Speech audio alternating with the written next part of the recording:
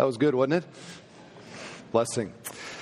Well, we gather here this Easter weekend, and we are joining with millions of other people, literally around the world, who will be and are celebrating the resurrection of Jesus from the dead. This is a great weekend, best weekend if you're a Christian of the year, and I am glad that you are here this morning.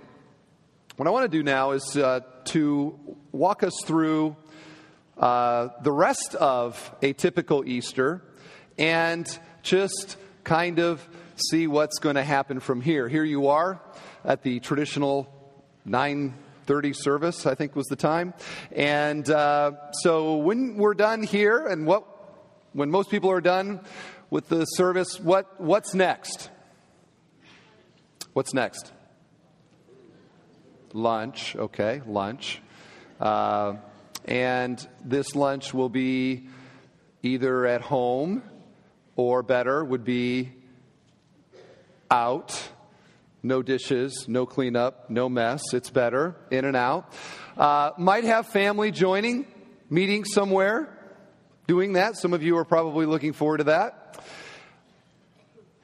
What's next? Nap. Did I hear nap? Okay, so Easter nap. It's a very sacred part of the Easter celebration. Okay, after the nap, then what? Looks like a nice day out. You might sort of get up and walk around a little and see things and kick around the yard a little, walk the dog, walk the kid, something. And then what? What's next? Easter leftovers? Possibly. All right. Little like snack, evening snack, dinner of some kind. Might finish the day out with some other sort of relaxing activity. Then we go to bed. What's next? Wake up Monday morning. And for most people, it's back to life as normal, right? Back to work, back to school, back to homemaking, back to whatever it is that normal life entails. And this is repeated year in and year out with Easter celebrations, the big celebration. But by tomorrow, what difference is it really going to make for many people? Think about this on a global scale. There are about 2.1 billion Christians in the world. So there's approximately 2.1 billion people who are probably gathering in churches in different places and celebrating the resurrection of Christ from the dead. That means there's about 4 billion people who are not. So for 2 billion people, yeah. For 4 billion people, tomorrow, how many papers will cover the story of the billions that gathered to celebrate the resurrection of Jesus from the dead? You realize if just a fraction of the 2 billion people gathered to do anything else, I mean, just a fraction of them, rock concert, political rally, save the snail, some kind of a thing like that, it would be front page. It would be considered the greatest gathering of humanity in world history. And yet 2 billion people doing what we're doing here today, and there won't be a front page story about it at all. This is the world that we live in. And I'm kind of trying to point out the disparity here. There's kind of a schizophrenia here. There's a craziness here between celebrating. If we really believe what we're celebrating happened and is true, then this is indeed a celebration. But then the next day, for many people, even people going to churches, life gets back to normal. My friends, if the resurrection happened, there is no such thing as normal anymore. If it really happened, it is the biggest deal, the biggest thing, the most transformational reality in all of human history. And if we truly believe it, then it is transformational to us. But there are people that it is, and there are people that it is not. And I want to talk with you about what makes the difference. What makes the difference? And in doing that, to talk with you about the what of the resurrection and the why of it. And if you're a bottom line kind of person, many people are. They don't want the fluff. Just give me the bottom line. This message is for you. This is the bottom line of Easter. This is what it's really all about. And I want to teach this to you, talk to you about it with from a passage that is just a few chapters ahead of where we are in our teaching series here at Bethel. We're working through the letter of 1 Corinthians, which is a letter that Paul wrote 2,000 years ago to a church in a city that culturally was very much like our own. They were high value on education, high value on business, a lot of pursuit of money, but with a dark underside of corruption and idolatry. Does that sound familiar to you? This is the world that we live in. Corinth was very much like America. And Paul writes to this church, bottom line, here's what he says. Chapter 15, verse 3.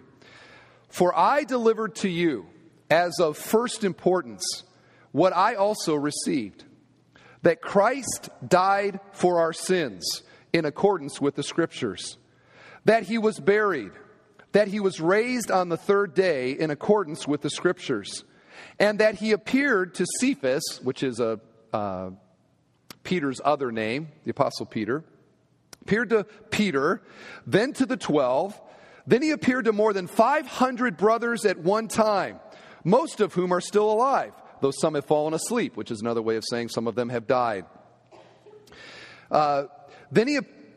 Skip ahead of that. Then he appeared to James, then to all the apostles. Last of all, as to one untimely born, he appeared also to me. Now, this passage is significant for many reasons, but here's the big one. This is the oldest statement of the Christian faith in the history of Christianity. This is written before the Gospels were completed, before Matthew, Mark, Luke, and John, before the Apostles' Creed, before any other statement that we have. This creed goes all the way back very close to the resurrection event itself. Here's how close. The Apostle Paul, who wrote this, was converted to Christianity approximately 2 years after the resurrection. 3 years after that, he went to Jerusalem and met with Peter and James. So 5 years after the resurrection, Paul is talking to two guys who were there, who saw the resurrected Christ, and possibly was given this creed, which had already developed in the church and was possibly a part of the early church's worship, where they would publicly quote this as a succinct statement of what the whole thing is all about, 5 years after the resurrection. Now, by history standards, this is it's incredibly close. To give you an example, 5 years ago, Katrina wiped out New Orleans. Now, how long ago does that seem? Not so long. And do the New Orleansians, do they remember that event very well? I think that they do. They're still talking about it, are they not? So, to get 5 years... within 5 years of the resurrection of Christ, and to have a statement that tells what happened by history standards is very close. And Paul considers these words of ultimate importance. You see that in the very first verse there. For I delivered to you as of first importance, of priority importance, of preeminent importance. What he's about to say here. Paul wrote nearly half the New Testament, but this is what he says is the most important thing. This is the bottom line. This is what Christianity is all about. So here you have it, the bottom line of bottom lines for Easter. It begins with this statement: Christ died for our sins. If you want to know what this is about, it begins with Christ dying for our sins. So the bottom line of Easter begins not at the empty tomb, but it begins at the cross. And when we talk about the cross, we're talking about an ancient tool of execution. The Romans perfected it, and they killed thousands of people on these crosses. And to this day, it is viewed as the most excruciating, the most gruesome death that a person can die is to die on a Roman cross. Now, the reason that you have heard of crosses is probably not because of the thousands that they killed there, but because of one person that died on a cross. And it's identified here as Christ. Christ died on a cross. The focus of the creed, though, is not on what he died or how he died, but why he died. He died it says, for our sins. Every word here is important. First of all, Christ. Christ died for our sins. Who's that talking about? Well, Christ is a title. His given name is Jesus. So you've probably heard of Jesus Christ. Jesus was the name given to him. Christ is a title that refers to him as the chosen one, as the Messiah, as the anointed one. Christ died for our sins. The Bible describes Christ as, first of all, God. His deity. He is the eternal God who was born of a virgin as a man. And so Jesus is the God-man. And he lived on this earth for 33 years and did all the sorts of things that we would expect God to do if he showed up around here. I mean, if God showed up in Crown Point and you had a chance to talk with him and you were wondering if he really was God, what would maybe be some of the things that you would ask him to do to prove it? Well, for me, I would say, I'd like to go golfing tomorrow. Could we have a nice day? And if he could control the weather in some way, then I would start to get convinced that maybe this guy really is God. And if I was with him and I saw him feeding a multitude like us here in this room right now from a little wafer of some kind, I would start to get convinced that maybe this guy is more than your average person. This guy's got something special about him. And if I went over to St. Anthony's Hospital with him and he walked down the cancer ward and he'd go, okay, you're healed, and you're healed, and you're healed, and you're healed, down the hallway, and these people are all getting up, pulling the wires out and walking out the door, I would start to get convinced. And if he went over to the cemetery here in Crown Point or anyone in this area and he just said, alive, right about there I would be thinking, you know what, this guy is more than just a guy. He is God. He is who he claims to be. And these are all the things that Jesus did when he was here. All the things that we would maybe want to see God do to show us that he actually is God. Christ did them. So when we talk here about Christ dying for our sins, this is the person that is being described. The other side of this statement says that he died according to the Scriptures. What is that talking about? Well, it's referring to the Old Testament. The Old Testament writings which describe in many, many places somebody that's going to come, that is going to do the most remarkable things, including bearing our guilt and our sin. Let me give you an example. Isaiah 53, verse 4. As I read this, tell me if this sounds like anybody you might have heard of. Here's what it says. Surely he has borne our grief and carried our sorrows. Yet we esteemed him stricken, smitten by God, and afflicted. But he was wounded for our transgressions. He was crushed for our iniquities. Upon him was the chastisement that brought us peace, and with his stripes we are healed. Does that sound like anybody maybe you've ever heard of? Whose life reflects that, I wonder? 700 years before Christ showed up, this was written. Look what it says. Bore our griefs, carried our sorrows, stricken, smitten by God, and afflicted. If you know the story of what happened to Jesus and his betrayal from his inner circle and the disciples that abandoned him and the beatings and the trial and the flogging and all the rest, that sounds a lot like him to me. How about you? I think so. And it goes on to talk about how he was wounded for our transgressions. He was crushed for our iniquities. According to the Scriptures, Christ died for our sins. What this means is that Jesus was not the victim of circumstances or fate. He died according to a plan that has been in place for hundreds of years. He died according to God's will. He died for our sins. The physical suffering of Christ is not mentioned here, but the moral and the spiritual is. He died in our place. He died for our sins. Let's talk about sins a moment. Sins describes our condition before a holy God. We are sinners. We have violated his will. We have rebelled against him. We are not his friends. We are his enemies. We are sinners. We are in a broken relationship with God. And we are in broken relationships with one another. Sin is not just our relationship with God, but it describes why living in this world stinks. Have you noticed? Sin hurts. It hurts. It explains why things happen in this world the way that they do. It explains all the things that people are going to do against one another today.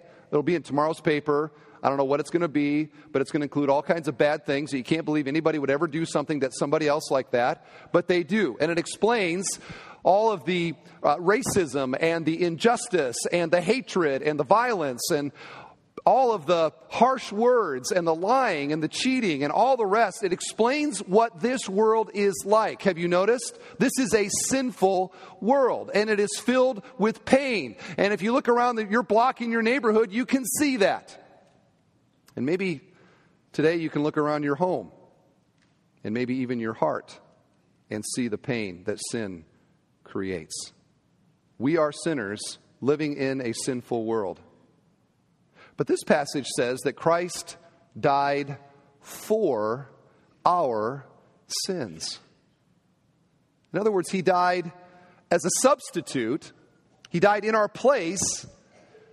He took the guilt that our sins require. I illustrated this a few weeks ago. I can't do any better than it, and still, this is still in our minds, I think. So I'm gonna do it again. Did you know there's a little basketball tournament going on? Just a small little basketball tournament going on.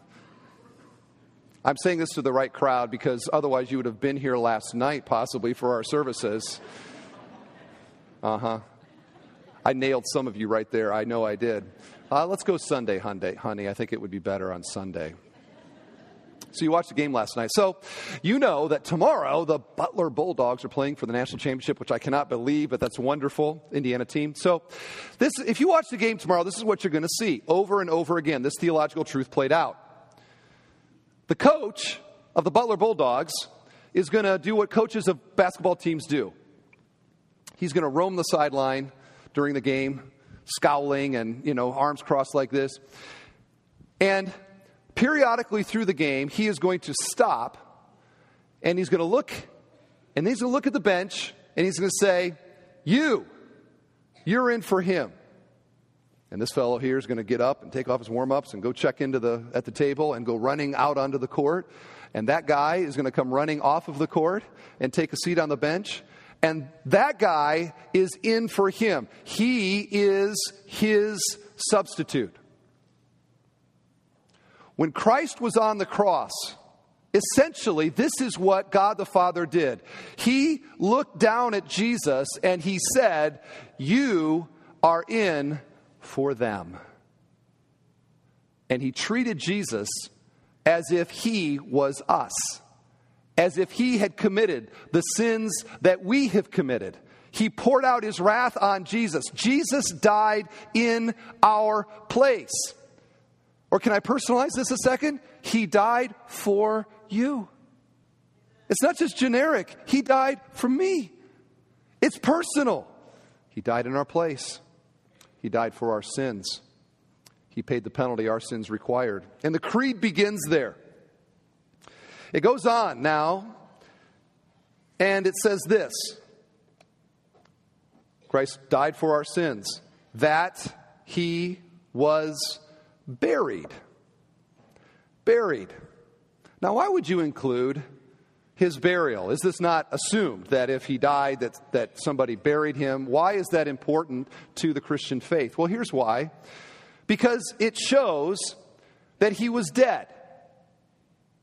You don't bury live people. Burial means finality. Burial means that he was dead. If you've ever buried a loved one, then you probably know that sense as you stand by the graveside and they begin to lower the casket or they begin to put the dirt over top. There is a sense of like this is it. This is it. Christ was buried. Christ really was dead. And this is something very important for us to understand here because it fills the resurrection with meaning. We have to understand that he was dead. People question that. Well, maybe he was just sort of sick or tired or unconscious or something like that, and then he sort of came to after he was buried. All the evidence argues against that. The Roman executioners, let's talk about these guys a moment.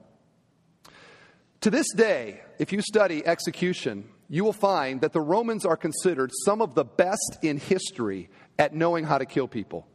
And the executioners were the experts in the Roman Empire of doing that. And on top of that, where was the hot spot in the Roman Empire? Where were there a lot of people that needed to be crucified? Palestine. The Jews were all the time rebelling and having all kinds of problems. They didn't send the B team to Palestine. This was the A team that was doing this. And these executioners validated that Jesus was dead. In fact, the Gospel of John goes on to say that they made doubly sure that he was dead. They already said he was dead, but one of the soldiers, the Gospel of John says, took a long spear and jabbed it into Jesus' chest cavity. And John describes what came out of that wound, and medical studies and all the rest have said, you know what, he was dead. He was dead. So the experts on execution said, this guy is dead. The Roman governor Pilate certified that he was dead. The friends that buried Jesus, if there was any indication as they were wrapping him and preparing him for burial that actually, you know what, I think he's maybe breathing there. Would they have put him in the grave? No. They would have stopped immediately, done anything they could to save him. They loved him.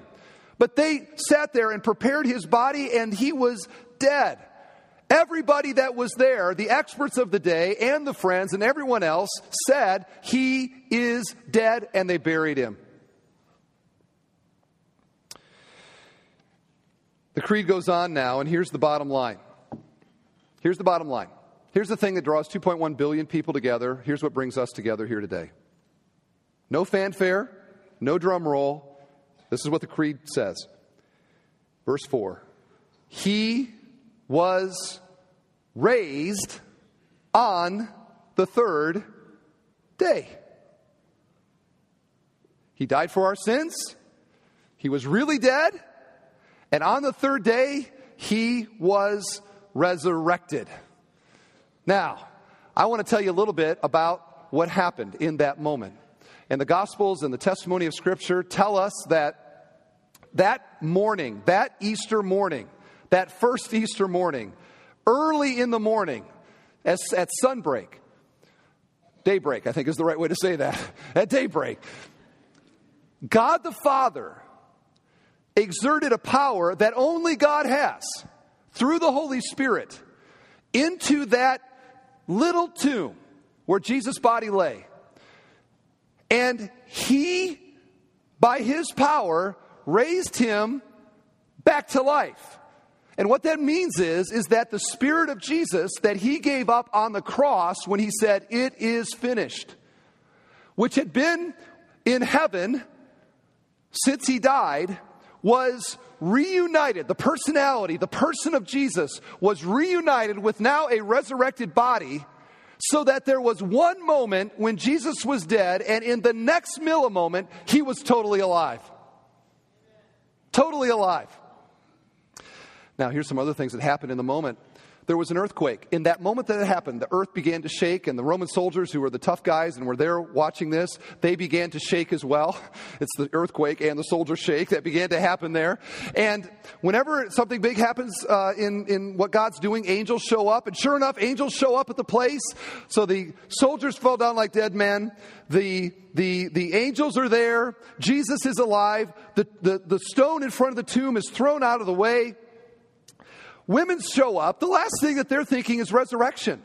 They've come with anointing spices for his dead body. They come and they see the angel and they look in and they see nothing's going on. The angel's like, "Why are you looking for the dead among the living? Didn't he tell you he was going to do this?" And they're like, and they take off and run and they go and tell the disciples. They said, "He's gone. We don't know where he is. You've got to check this out." And so the disciples, they run to the tomb and they get there and they look in and they don't see anything and they don't know what's going on either.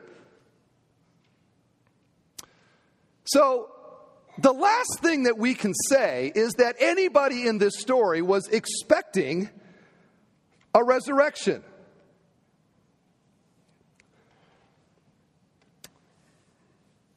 The empty grave is one of the most compelling arguments for the resurrection.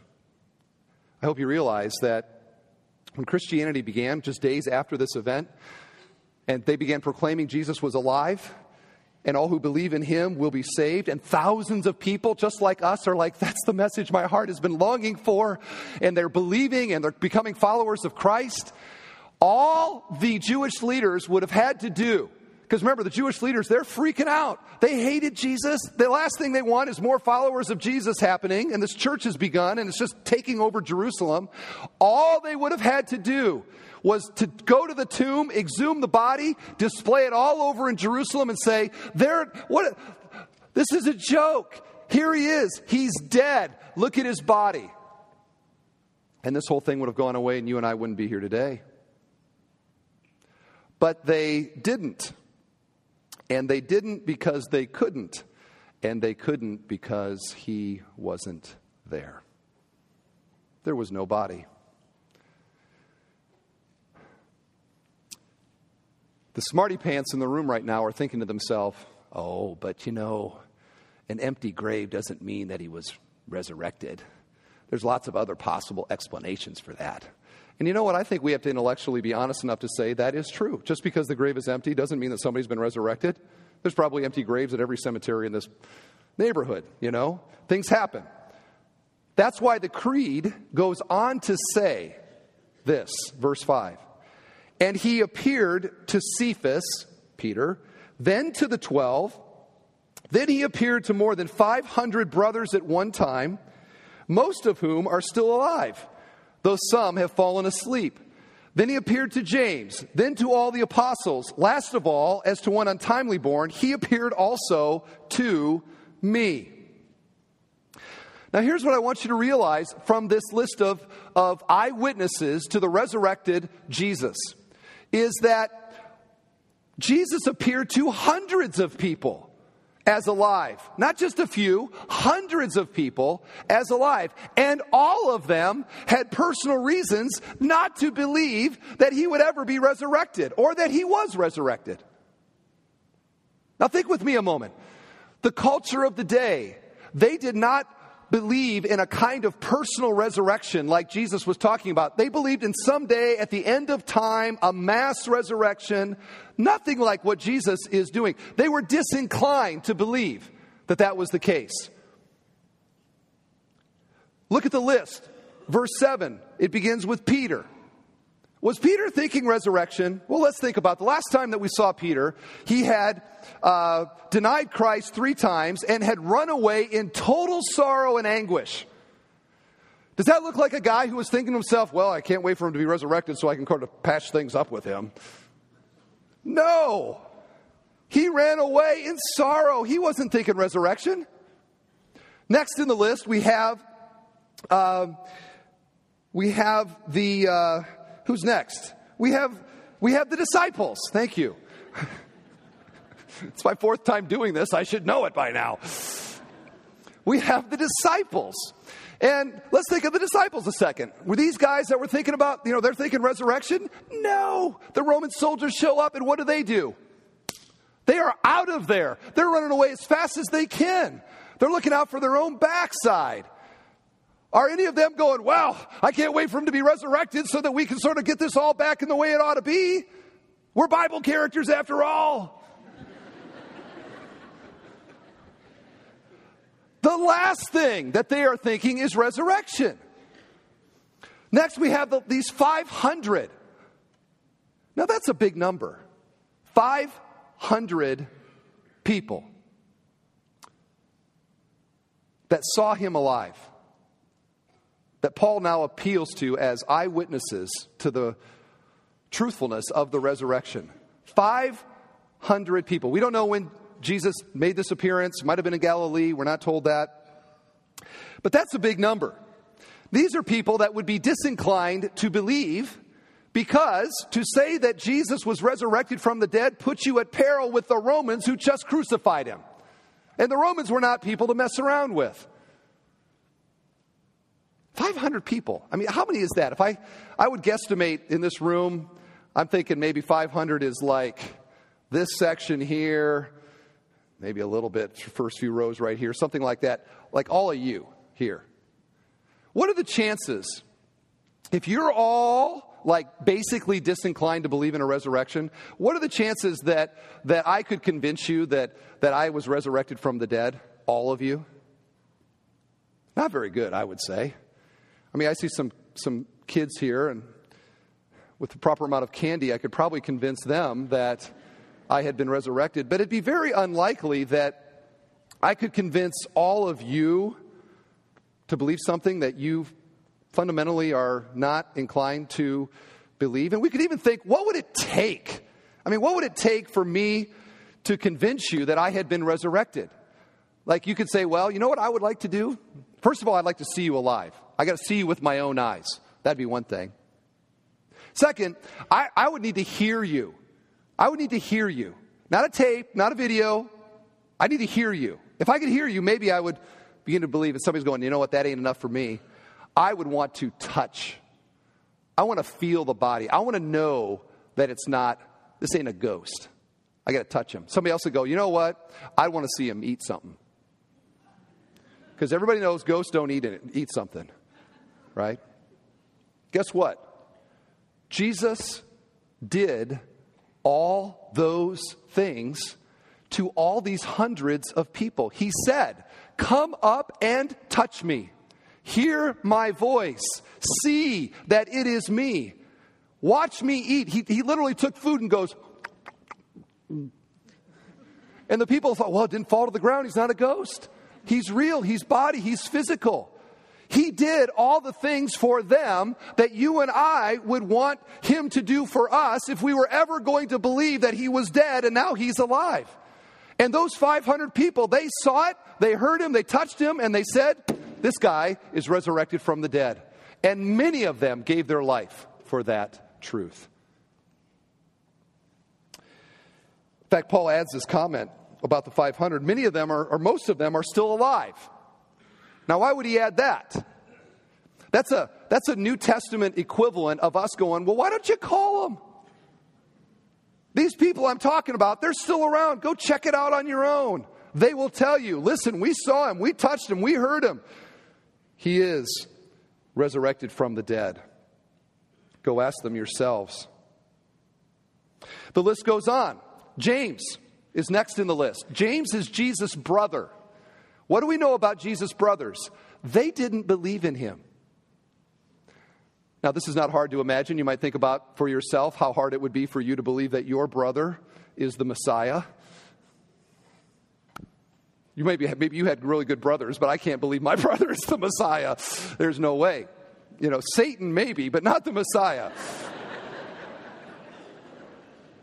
His brothers didn't believe in him. But James saw him alive, became a leader in the church, and also died for the resurrection. James. And then, last of all on the list is Paul himself, the guy that wrote this letter. You realize the Apostle Paul was essentially a hired hitman by the Jewish leaders to go around and to jail and ultimately, in some cases, to kill anybody who believed in the resurrection. Now, why did they pick Paul, of everybody, to be the guy who goes around and does this? Because Paul hated the resurrection. He hated the church. He hated Jesus. And it was his joy and gladness to wipe out anybody that believed in the resurrection. What possibly could have convinced Paul of the resurrection? Well, Paul himself saw the risen Christ, and it completely transformed his life. And he became the greatest missionary for the resurrection in the history of the church. Friends, all these people were people like you and me. They're people like you and me. And they were completely convinced that he was dead, but now he is alive. In fact, we could even ask the question, what more could Jesus have done? I mean, how many people do you have to appear before? How many people do you have to talk to? How many people do you have to allow to touch you? How many people do you have to eat a meal with before we cross a line where we say, okay, that's enough. That is enough proof. He appeared to many. You might ask, why did he appear to the people that he did? Why did he go to Caesar in Rome and say, here I am, I'm alive? You want to know why? Caesar didn't know him. Some of you watch those CSI programs. Who do they call in to ID the body? Do they call in somebody that didn't know the guy? Is this Frank? I don't know. I didn't know Frank.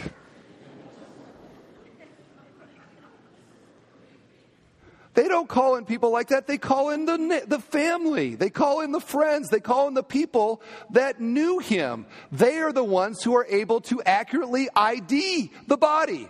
Jesus didn't appear to people that didn't know him. He appeared to people that did know them so they could ID the body and they could be witnesses to the reality of the resurrection. I thought that was a good point. I could say it again. They are our witnesses. They are the testimony that Jesus was resurrected. And friends, the reason that this creed spends so much time on the resurrection is that the resurrection is the fulcrum of our faith. I mean, this is what the whole thing rests on. If Jesus was not resurrected from the dead, if he is still dead today, this whole thing collapses. This whole thing is a sham, and you and I are wasting our time. There is no hope if there is no resurrection. But here's the thing. If Jesus, you want bottom line? Here's the bottom line. If Jesus was resurrected, if these hundreds of witnesses are reliable and true, it means that he was who he claimed to be, the Son of God and the Savior of the world. And it means that what he said is also reliable. Namely, that all who believe in him will not perish, but will have everlasting life. It means that there is a salvation that is available to sinners like you and me.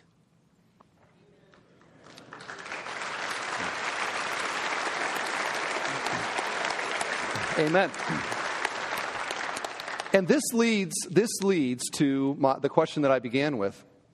Why today are there 2.1 billion people that are and 4 billion people that are about the resurrection?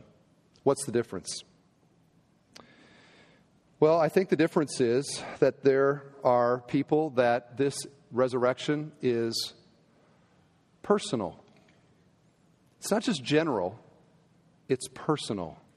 Christ's resurrection from the dead means their resurrection from the dead. And it makes all the difference in the world. At the same time, there are people that don't believe that.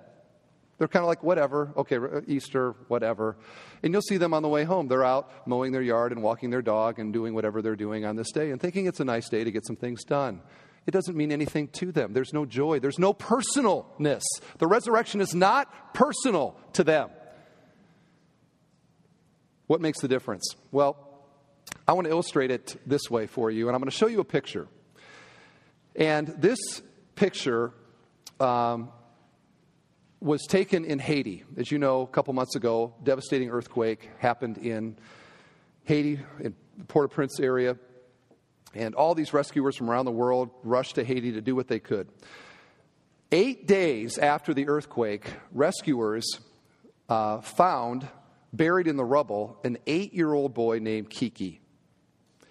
And they worked and worked and worked, and they were able to rescue Kiki out of the rubble. And there was a photographer who was there in the moment that he comes out of the hole and snapped this photo. And we have a little insert that shows the look on his face. I love that picture. That picture to me says it all. What do I mean by that? Well, look at the joy in his face. I mean, he doesn't come out like, thank you for rescuing me. It's like, total celebration. You know, the whole world knows about the rescue in Haiti. You all knew about the rescue and all the things that have happened there. Everybody knows about the rescue in Haiti. But Kiki knows it in a different way than the rest of us. You want to know why? Because he was rescued. And the difference on this Easter between the people that cheer and the people that yawn is that the people that cheer see in Easter that this is the day that I was resurrected. This is the day that I was rescued. This is my day of salvation. This is the day that God, through Christ, pulled me out of the rubble of my sin and saved me. And the fruit of that, for us, is, yeah. And friends, I just want to ask this entire congregation here today, does that picture in any way reflect your heart as you think about what Christ has done for you? Is this Easter personal to you? Is your faith in Christ a personal faith investment, a personal faith commitment, a kind of belief in Jesus that is all for him? He's my Savior. I wonder if today might be that day where you cross that line. Here's what the Bible says, Romans 10:9. If we confess the Lord with our mouth and believe in our hearts that God raised him from the dead, we shall be saved. The call of this creed, this old creed, it's not information. It's a call to belief. It's a call to faith. It's a call to transformation, spiritual, that is offered through Jesus Christ. And so I just want to go very slowly here through the creed. Here's the core. Here's the bottom line. And ask you, number one, do you believe that Jesus died for your sins? Do you believe that he was buried dead in the grave? Do you believe that on the third day he rose again from the dead? My friend, believe in this and you will be saved. Today could be your day of rescue. After the service today, as you leave, we'll have, at every exit here, we've got pastors and leaders and prayer counselors. They're all wearing big name tags so you can identify them. If there is in your heart any sense of, like, I'd like to talk to somebody about that, or I have questions about that, or I'd like to have somebody pray for me in my life, some issue that you have, some need, they are all there to minister to you as you leave. Just walk up to them and say, could I talk to you? And they are ready to go. We also have resources in the Commons, books and some information that could also be helpful. We encourage you to check it out. But let's just celebrate one more time as this creed says, he died for our sins. He was buried, dead in the grave. And on the third day, he rose again from the dead. Amen. Praise the Lord.